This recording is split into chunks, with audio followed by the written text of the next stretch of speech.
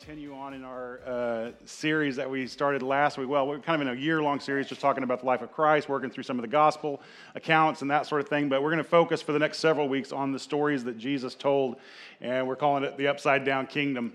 Because these stories that we call, the big churchy word for it is parables.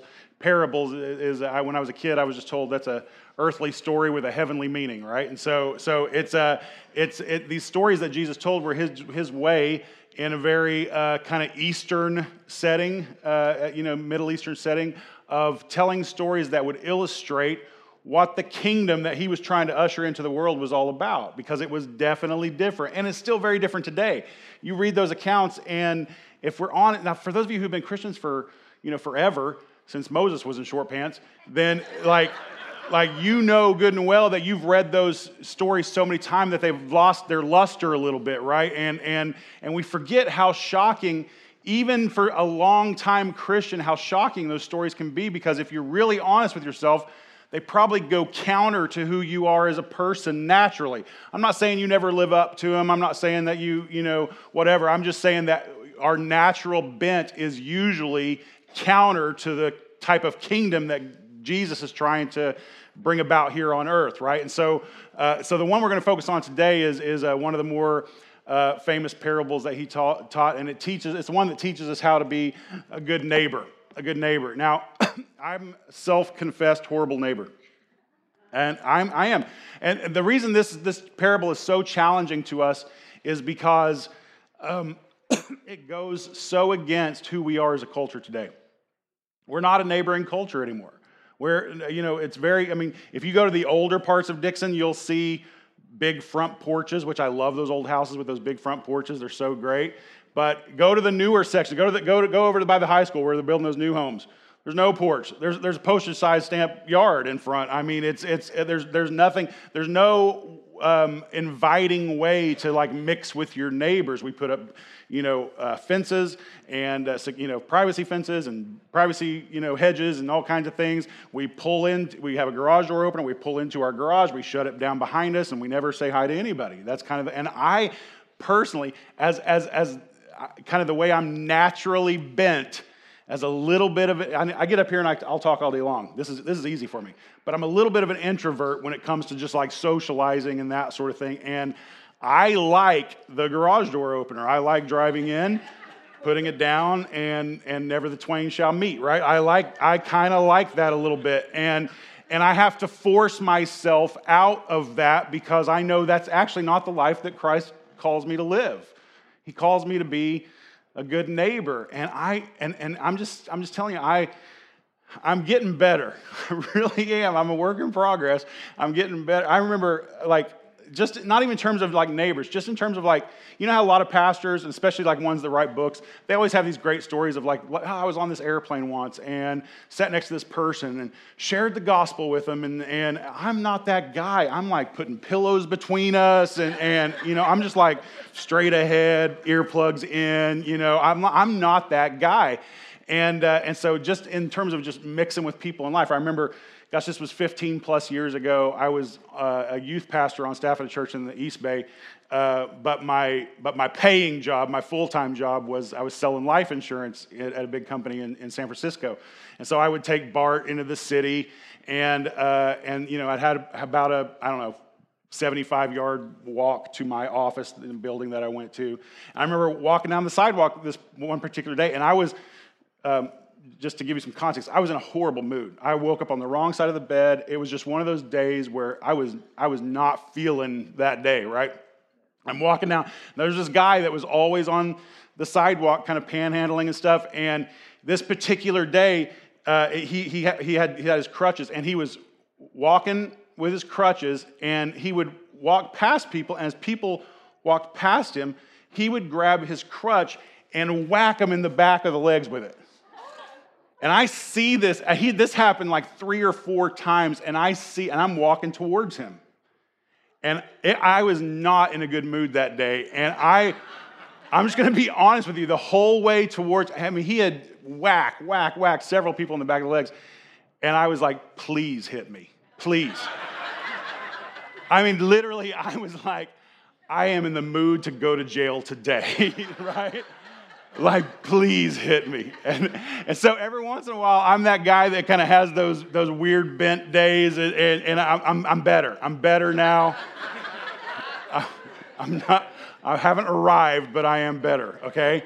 But that whole kind of loving others and neighboring and, it's difficult for me. I'm getting better at it. I honestly am. I'm getting better. I'm starting to kind of reach out and see the value of it and that sort of thing. But it doesn't come natural to me. And I think if we're honest, for a lot of us, not all, some of you are great at it, but a lot of us, it doesn't come natural to us either. We kind of enjoy that privacy.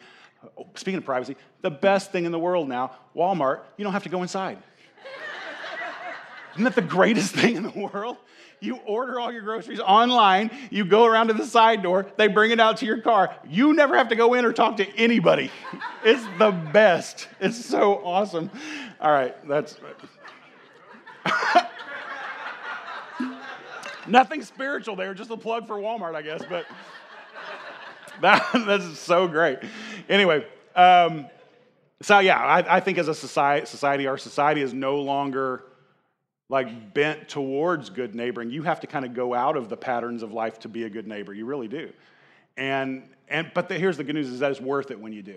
And that's what I've been discovering over the last few years too, as I've tried to kind of come out of that shell and fight my inner grumpy old man and, do the right thing there. I'm really discovering the value of that, of being more thoughtful with people and being a good neighbor. So Jesus tells this story in Luke chapter 10. So if you want to turn over in your Bible, Luke chapter 10. And so here it is. Luke 10, we're going to start with verse 25. It says this. Behold, a lawyer stood up to put him to the test, saying, Teacher, what shall I do to inherit eternal life? So, okay, just a little bit of context. This was happening pretty regularly in Jesus' ministry. These people now when it says lawyer, it's not so much, there was no separation of church and state in ancient Israel, right? Church and state were all intertwined together. So when you're talking about law, you're also talking about religious law, faith laws, that sort of thing. And so these lawyers were really, another term for them, some places kind of equate lawyer with Pharisee. It was somebody who was educated in the law, knew how to kind of deal out the law appropriately, interpret the law appropriately, that sort of thing. So that's probably the context of who this was. It wasn't like, Jacoby and Myers guy. It was just, some guy who was very well versed in the law that day. And so, and like I said, primarily religious law. And so he's kind of, again, they're trying to feel out Jesus, trying to figure out who he is. Is this guy just a really interesting teacher? Is he a prophet from God? Is he more than that? We don't know. And so this is a question he asked to test him. He says, Teacher, what shall I do to inherit eternal life? Okay? So, by the way, we kind of ask the same question today. It's kind of our test, too. If you ever go into a new church or maybe you're thinking about, visiting a church and you look at their website, you look at their statement, their statements of belief or whatever, you want to know what they think you have to do to inherit eternal life. How does salvation break down for that particular congregation? And if it's a little askew, then you're going to go, that's not my cup of tea, probably stay away from them. So he's kind of doing the same thing. He says, so Jesus responds to him, he said to him, what's written in the law? How do you read it? And he, the lawyer, answered, you shall love the Lord your God with all your heart, with all your soul, and with all your strength, and with all your mind, and love your neighbor as yourself. And he, Jesus, said to him, you've answered correctly. Do this and you'll live. So it seems pretty cut and dry, right? But the lawyer wants to dig in a little harder. And so he says, but he, the lawyer, desiring to justify himself, said to Jesus, and who is my neighbor? And so here comes Jesus' story. Jesus replied, a man was going down from Jerusalem to Jericho, and he fell among robbers, who stripped him and beat him and departed, leaving him half dead. Now by chance, a priest was going down that road, and when he saw him, he passed by on the other side. And so likewise a Levite. Now Levite was the tribe of Israel where all the priests came out of, and if this was a Levite man, then he was actually like a volunteer priest. So all the men of the tribe of Levi they took a turn in a rotation serving as priests in different ways. And so also kind of a volunteer priest here, right? So a Levite, where am I? Verse 32. So likewise a Levite, when he came to the place and saw him, passed by on the other side. But a Samaritan. Now, Samaritans, they were not looked upon kindly in Jewish society. They kind of had their own little area of the country. They were kind of seen as, there was some racial stuff going on. They were kind of seen as half-breeds. I know it's a really coarse term, but it's kind of the way they were looked upon. They also believed differently theologically than the rest of the Jewish nation. So this comes up in Jesus' encounter with the Samaritan woman at the well, when she's trying to divert from Jesus' conversation, and she brings up this whole theological conversation. She's like, hey, you guys say we're supposed to worship God in Jerusalem, but we say we're supposed to worship here on this hill. What's up? So they thought different. They didn't believe the same things. They were viewed as less than, not truly Jew, that sort of thing. And so a Samaritan, verse 33, but a Samaritan, as he journeyed, came to where he was, and when he saw him, he had compassion. And he went to him and bound up his wounds, pouring on oil and wine. Now, that seems weird. He's not marinating him. He's just... it's just the medicines that they had, right? They didn't have antibiotics, or they didn't even have a decent Bengay or anything. It's just oil and wine, okay? So he went to him, bound up his wounds, pouring on oil and wine, and then he set him on his own animal and brought him to an inn and took care of him. And the next day he took out 2 denarii and gave them to the innkeeper, saying, take care of him, and whatever more you spend, I'll repay you when I come back. And Jesus says, which of these 3 do you think proved to be a neighbor to the man who fell among the robbers? And he said, the one who showed him mercy. And Jesus said to him, then you go and do likewise. All right, so I love that the guy is like, he can't even bring himself to say the Samaritan. He's just the one who showed him mercy, right? This was another shocking story for that crowd that Jesus tells the story to. It was not the way they would have thought a man from God would be telling stories. In their mind, the priest would have been the one who would have shown kindness, right? But here's the religious elitist might have been shocked by that, but you know what? The common people understood, because they'd been on the receiving end of that turned up nose from the religious elite. They had been those people that the religious elite had walked around. They totally got it.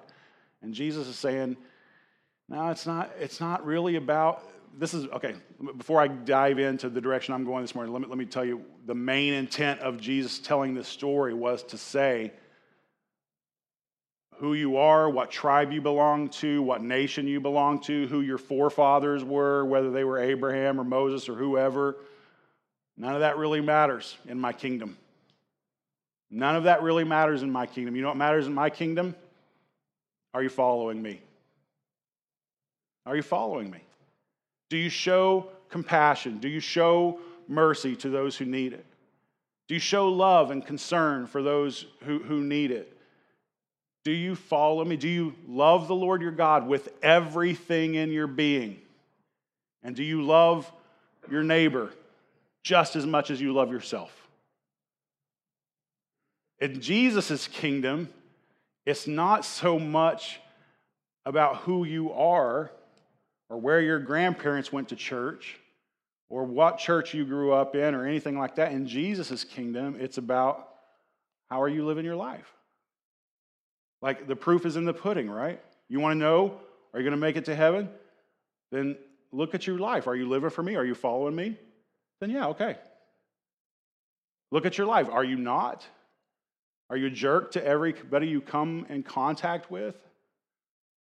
Do you care only about yourself and never about anybody else?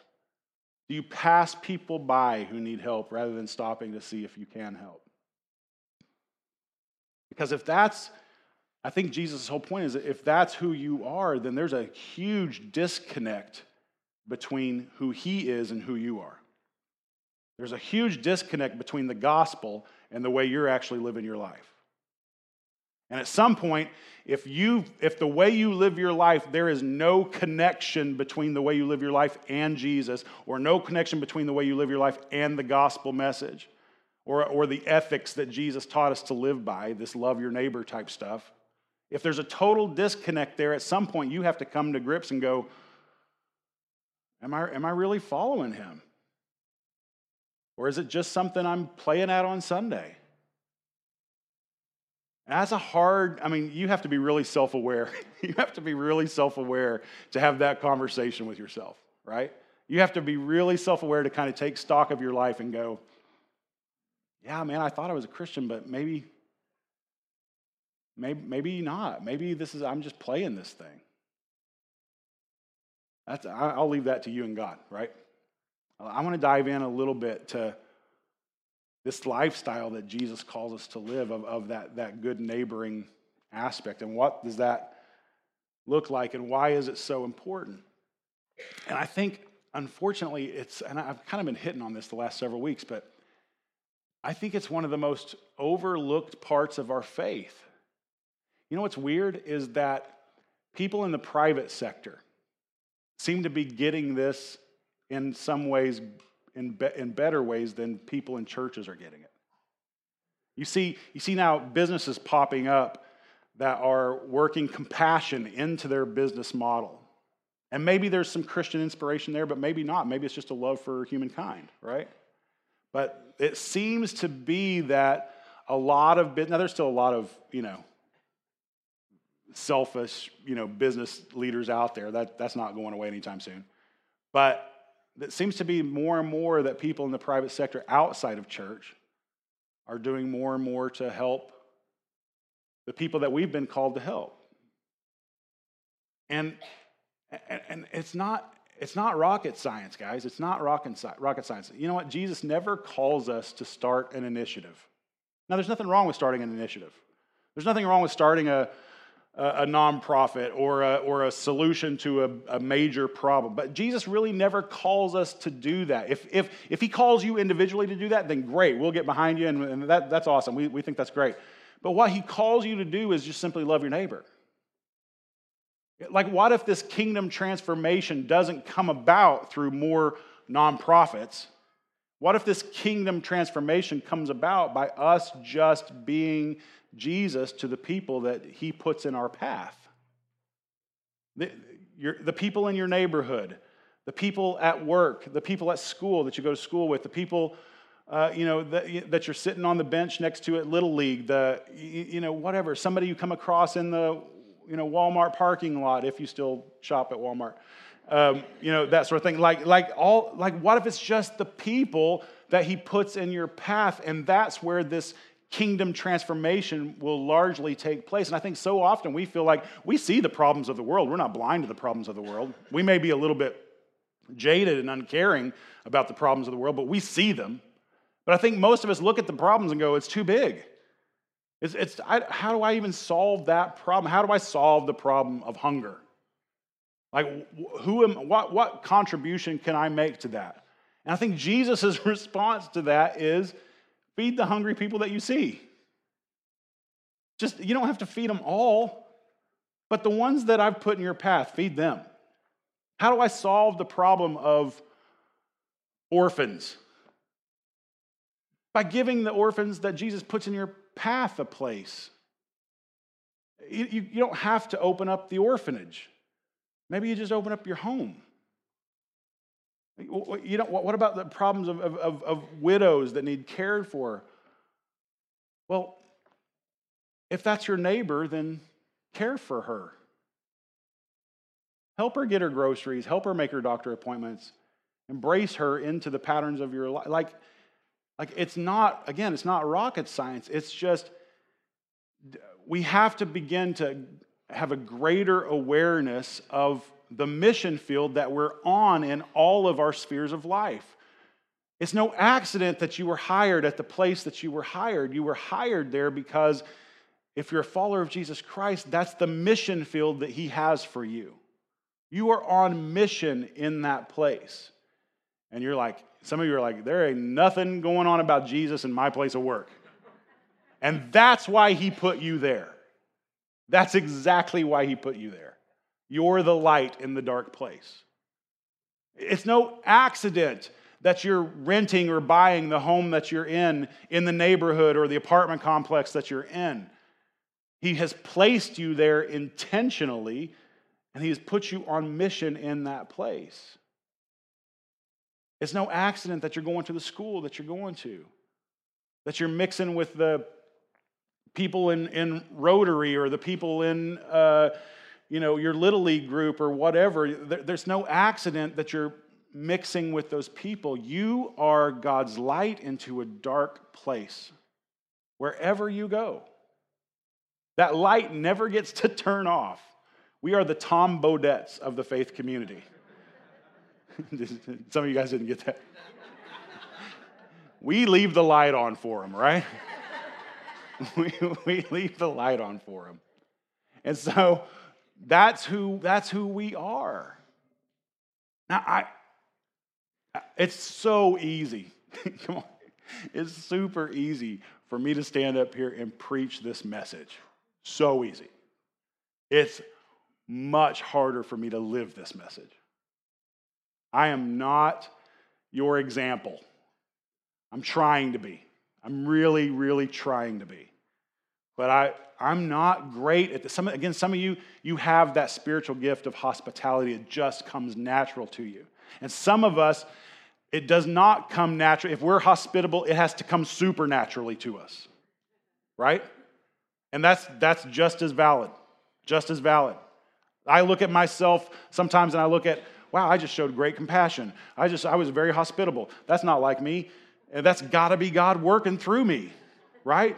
God just did a miracle up in all of this so that somebody's needs would be met, because I don't generally care that much about people. I mean, that's how my natural bent is, right? Again, I'm getting better. I'm getting better, but I started off so far in the hole. It's baby steps, right? It's baby steps. But I want to be that guy, and I think you want to be that guy. You want to be that lady. You want to be that person that, because you've seen those people before. You've encountered those people who they notice everything. You're walking down, you've got your head and your agenda and your plans for the day, and you are oblivious to everything going on, and then you walk side by side with one of those people who notices everything. Suddenly they're stopping and they're helping and they're, whatever. That person that just dropped something on the sidewalk that you would have blazed right past, they're like stopping to help with. And I was like, oh yeah, I should have thought of that too, right? I mean, like, you've been around those people and you look at those people and you go, man, I really need to be more like that. I really got to slow myself down. I really got to get outside of my own head and out of my own plans and my own agendas. And I got to notice the world around me. I have to notice that we live in this world where people need people and they need help. They need hope. That's why our whole mission statement is glory to God and hope to people. That, by the way, did you catch that? What does it take to get to heaven? Love God with everything you got and love your neighbor. Glory to God and hope to people. That's what it's all about. That's what it's all about. And we have to be more like that. So I want to just encourage you, like, as you kind of are walking just through your life. I'm not telling, again, get your head out of this, start the big initiative. Unless God is just like really impressing that upon you, like, then go for it. But for the average Joe in the room, like, just start becoming more aware. And this is where you have help. The Holy Spirit helps us. Just stop tuning out the Holy Spirit. But the Holy Spirit helps you. You'll be walking through your day, and you will see people in need, and the Holy Spirit will give you a little nudge. A little nudge. Man, that person could really use some help. Allow yourself to stop. Allow yourself to stop. Allow yourself to check in on people. Some of you are so in your own head and so in your own agendas that you're walking around the people that live in your house. You see your kid in need and in crisis, and you're walking around. because you're so caught up into your busyness or into your whatever, or you just don't want to get into the drama, or whatever the case may be. And you see people in need, in crisis, in your own home, and you walk around. That's got to be one of the greatest tragedies of humankind. One of the greatest tragedies. Like I've always thought, like for me, it doesn't ultimately matter how big we build this church or how many people we baptize or come to faith in Christ or whatever. If I fail to disciple my own family and build something huge, then I'm a failure. If you fail to lead your own family, care for your own family, but care for everybody else around them, then you're a failure. Like check in with your family. Be a good neighbor to your kids. Be a good neighbor to your spouse. Like do that. Do that. It's not rocket science. It's countercultural though. It's counter to who we are. But it's not rocket science. It's easy to understand. It's a little bit more difficult to do. But it's so worth it. Like I want to be that guy. You ever go to a funeral and you hear people talking about people who were like that at a funeral? Like he was an amazing man. I mean, he would give you the shirt off his back. He never encountered a person where, that needed help, that he didn't stop to help them. And people out of the woodwork start sharing their little testimonies about the life of this man or this woman, who all the ways that they helped them. And you're sitting back in the funeral going, where's the application for sainthood? I am not that person, right? I leave funerals so often feeling guilty. Because I'm like, wow, that was an amazing man. I wish I would have known that person. Like, what an amazing, amazing person. And then I'm asking myself, will anybody say something similar of me someday? I hope. Like I said, I'm a work in progress. I'm working on it. And it's not only about what people think of me. I had to have a hard conversation a couple weeks ago, and as I was stressing over this conversation, and I was talking to one of my brothers about it, and he said, "Yeah, it's really hard, when you have to talk to somebody and you're worried about offending them." And I said, "Jason, I'm not worried about offending them. I'm worried about offending Jesus. Like I don't just want to be a good neighbor so that people will think I'm a great neighbor. I want to do it because I don't want to offend my Savior. I want to do it because I really want to someday, when it's all said and done, hear Jesus say to me, 'Well done, my good and faithful servant.' I don't want it's good enough, I guess, right? I don't want that. I want, well done, good and faithful servant. I don't want to offend him. So let's be a people who really see the people around us and really respond to the people around us. And I'm just going to tell you, it gets messy. Sometimes when you start helping people, it's not a quick fix. Sometimes it's a long-term fix. Sometimes it's to help a person means changing your life for a period of time. But that's why we're here. It's why Jesus left us here. It's why he hasn't just swooped us up to heaven. Because he has work for us to do here. And that kingdom work is us just going through our life, being Jesus to the people that we come across, to the people that he puts in our path. Don't miss those opportunities. I had, this was years ago, about the same time frame as the wanting to get arrested day. And I was on staff at a church, and there was a guy who had, there was a family member, I think a brother of a lady in our church that had started coming, and he had been there a couple of times, and I really felt God impressing on me to, go talk to him, just share the gospel with him. And I was busy. It was a busy season, and I was busy, and I didn't do it. put it off. I was like, I'm going to do that, and I just put it off. Any other put her offer people around here? Yeah, me too. So, but I put it off, and but I put it off one day too much, and he was killed in a car accident. That haunted me for a lot of years. Really haunted me.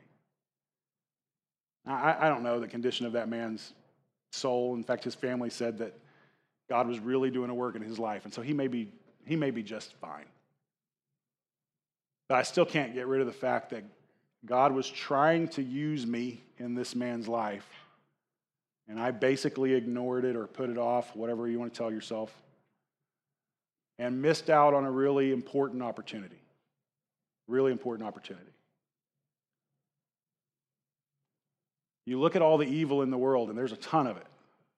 It's really easy to sit back cynical and go, like, the world is just so evil, and it doesn't seem like it's going to get better.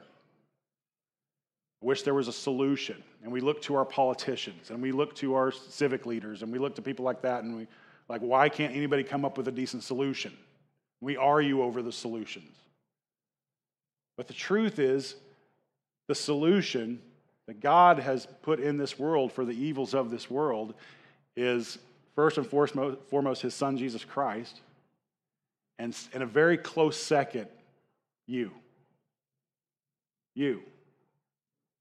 He's put you in the world to shine light in dark places, to bring hope where there is none, to bring help to the helpless, to be a voice for the voiceless, to speak up for those who are disenfranchised. He has put you in the world to be a part of the solution, not to just sit back and gripe about the problem.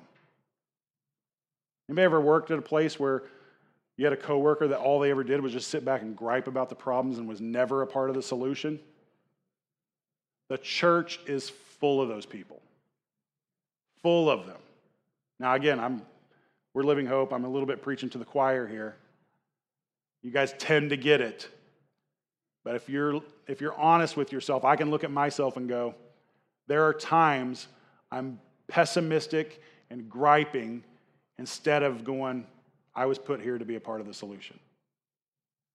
And we need to be a people who will go, whatever God puts in my path, he put it in my path so that I could be a part of the solution.